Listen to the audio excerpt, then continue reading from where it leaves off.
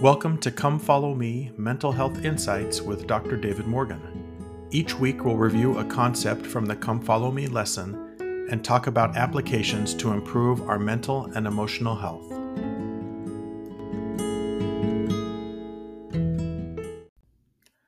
Hi, welcome to episode 10 of season 2. This week we are studying Matthew chapter 8, Mark chapters 2 through 4, and Luke chapter 7. And it really thrills me to read these chapters and the New Testament in general, especially the Gospels. In my opinion, the highlight of the entire existence of the earth to this point was when Jesus Christ walked among his brothers and sisters. And it's only going to be eclipsed by his second coming when he returns to rule and reign forever. And I think it's exciting that we're preparing for that coming. In these chapters, there are a bunch of great stories in here. Stories of the Savior teaching and healing, and just evidence of his abundant compassion for us. And we'll talk in a bit about one of my favorite New Testament stories that has a mental health application. But first, I want to discuss a principle taught by Jesus that can help us understand the process of change. So, in addition to doing miracles, Jesus taught a lot of new doctrine during his ministry. He came to fulfill the law of Moses, and he did, and he instituted a higher law, and we're now living that law. And that law is continually being revealed to us by his living prophets. And he talked about this in Mark chapter 2, starting in verse 21. It says, "No man also seweth a piece of new cloth on an old garment. Either the new piece that filled it up taketh away from the old, and the rent is made worse. And no man putteth new wine into old bottles. Either the new wine doth burst the bottles, and the wine is spilled, and the bottles will be marred, but new wine must be put into new bottles." Now, the bottles referred to in the New Testament were actually leather pouches. They were made from the skins of animals. And if you've ever dealt with leather over time, you realize that as it gets older, it gets more brittle and due to the aging process. And so when they had these old bottles or these old bags, if they put new wine into them, it would often cause these bags to rupture. So the old wine was okay in the old bottles or in the old bags, but new wine had to be put into new bags or new bottles in order for the bag to maintain its integrity. Now, he wasn't just talking about wine and bottles or bags. He was referring to his teachings and how new teachings required a new frame of mind to receive them. So he's saying it wasn't going to work for these scribes and Pharisees to kind of maintain all their old ways and then try to shoehorn Jesus's new teachings into their old patterns of thinking and behavior. The people that heard and listened to him needed to create a new internal framework to receive those changes and adopt them. In other words, there was more change needed than simply hearing the new doctrine. The people had to change their minds and change their hearts as well to be able to understand and apply the new teachings. Now, this is about as clear a mental health application as I've seen yet in Scripture. And I've witnessed it thousands and thousands of times as I've worked with as many clients throughout my career. Substantial changes to our mental health begin with learning new things and adopting them in our lives. If we try to take a single new thought and put it into a rigid, unchanging cognitive system, it's not likely to survive. It reminds me of the many clients I've worked with that have issues with substance abuse. And so many times they have had varying degrees of success in remaining clean and sober, but many times they'll fall off the wagon, so to speak, and they'll go back to their old habits.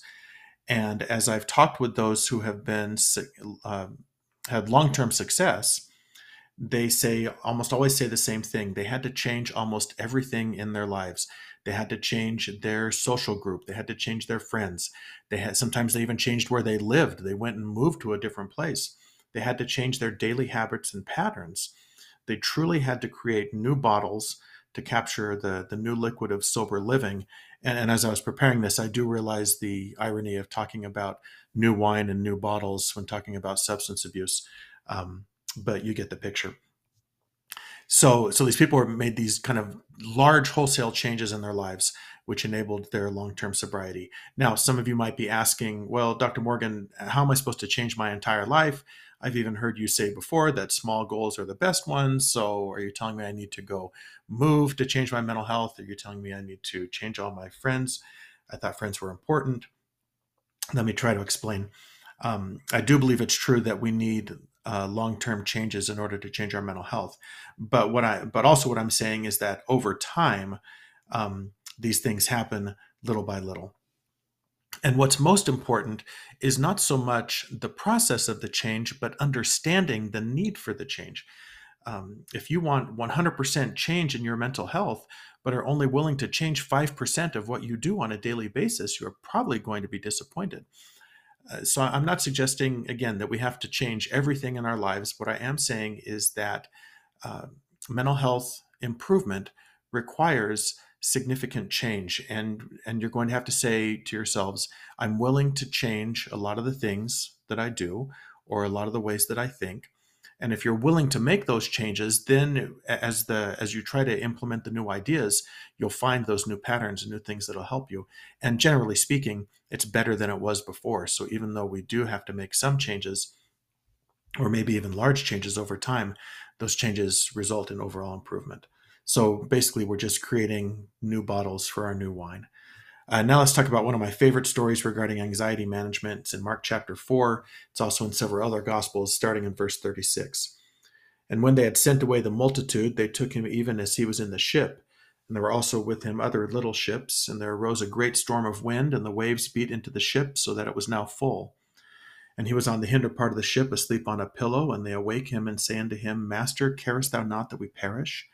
And he awoke and rebuked the wind and said unto the sea, Peace, be still. And the wind ceased, and there was a great calm. And he said unto them, Why are ye so fearful? How is it that ye have no faith? And they feared exceedingly, and said one to another, What manner of man is this, that even the wind and the sea obey him? Now, I discussed this account in greater detail in the first chapter of my anxiety management book. It's called Peace Be Unto You. We'll discuss it just briefly here. So how could two sets of people having the exact same physical input have such a dramatic difference in their emotional output? The disciples were panicked and fearing for their lives, and the Savior was asleep. Yet they were both in the same, they were all in the same boat. The winds were the same, the waves were the same, the potential threat of death was same for both groups. One group begged for help, and yet the Savior rested. This is a classic example of the power of our thoughts and how they fuel our emotions. The disciples likely thought, we are going to die in this storm, and that thought rightly brings on much fear. And the Savior likely thought, I have power over the elements. I'm not going to die in this storm. And those thoughts rightly bring peace. So which thinking was accurate? The Savior's thinking was accurate. Because the disciples, had they truly known the Savior's power and their collective mission, they would have realized that they were not going to drown. In order to change our mental health, we need to change the way we think about things. Not only that, we need to make sure that the things that we are thinking are correct, that they are aligned with true principles. That new thinking is the new wine that needs to be in the new bottles. Improved mental health requires wholesale change, little by little, leaving old ways of thinking behind and replacing with newer, more correct thoughts. Now, if you're new to this podcast, I always end with an invitation to act. And here's just a reminder about these weekly invitations. Don't try to do all of them. Just pick the ones that you think would be best for you in your particular situation. And I invite you to give some prayerful thought to that, because the Holy Ghost will direct you in terms of what changes you need to make. So here's this week's invitation. I want you just to write down a thought that you have that leads to anxiety, depression, or some other negative emotion. Then I want you to think about whether that thought is true or not. Chances are there will be elements of that thought that are not true.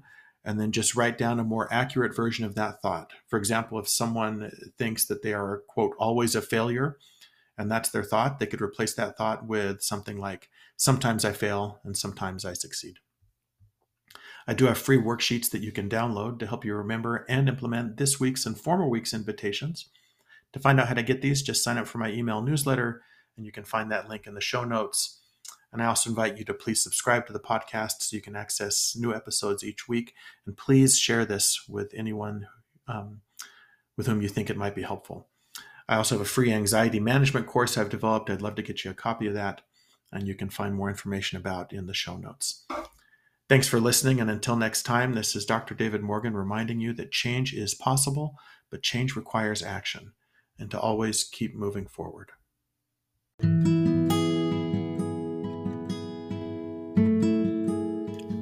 Thanks for listening.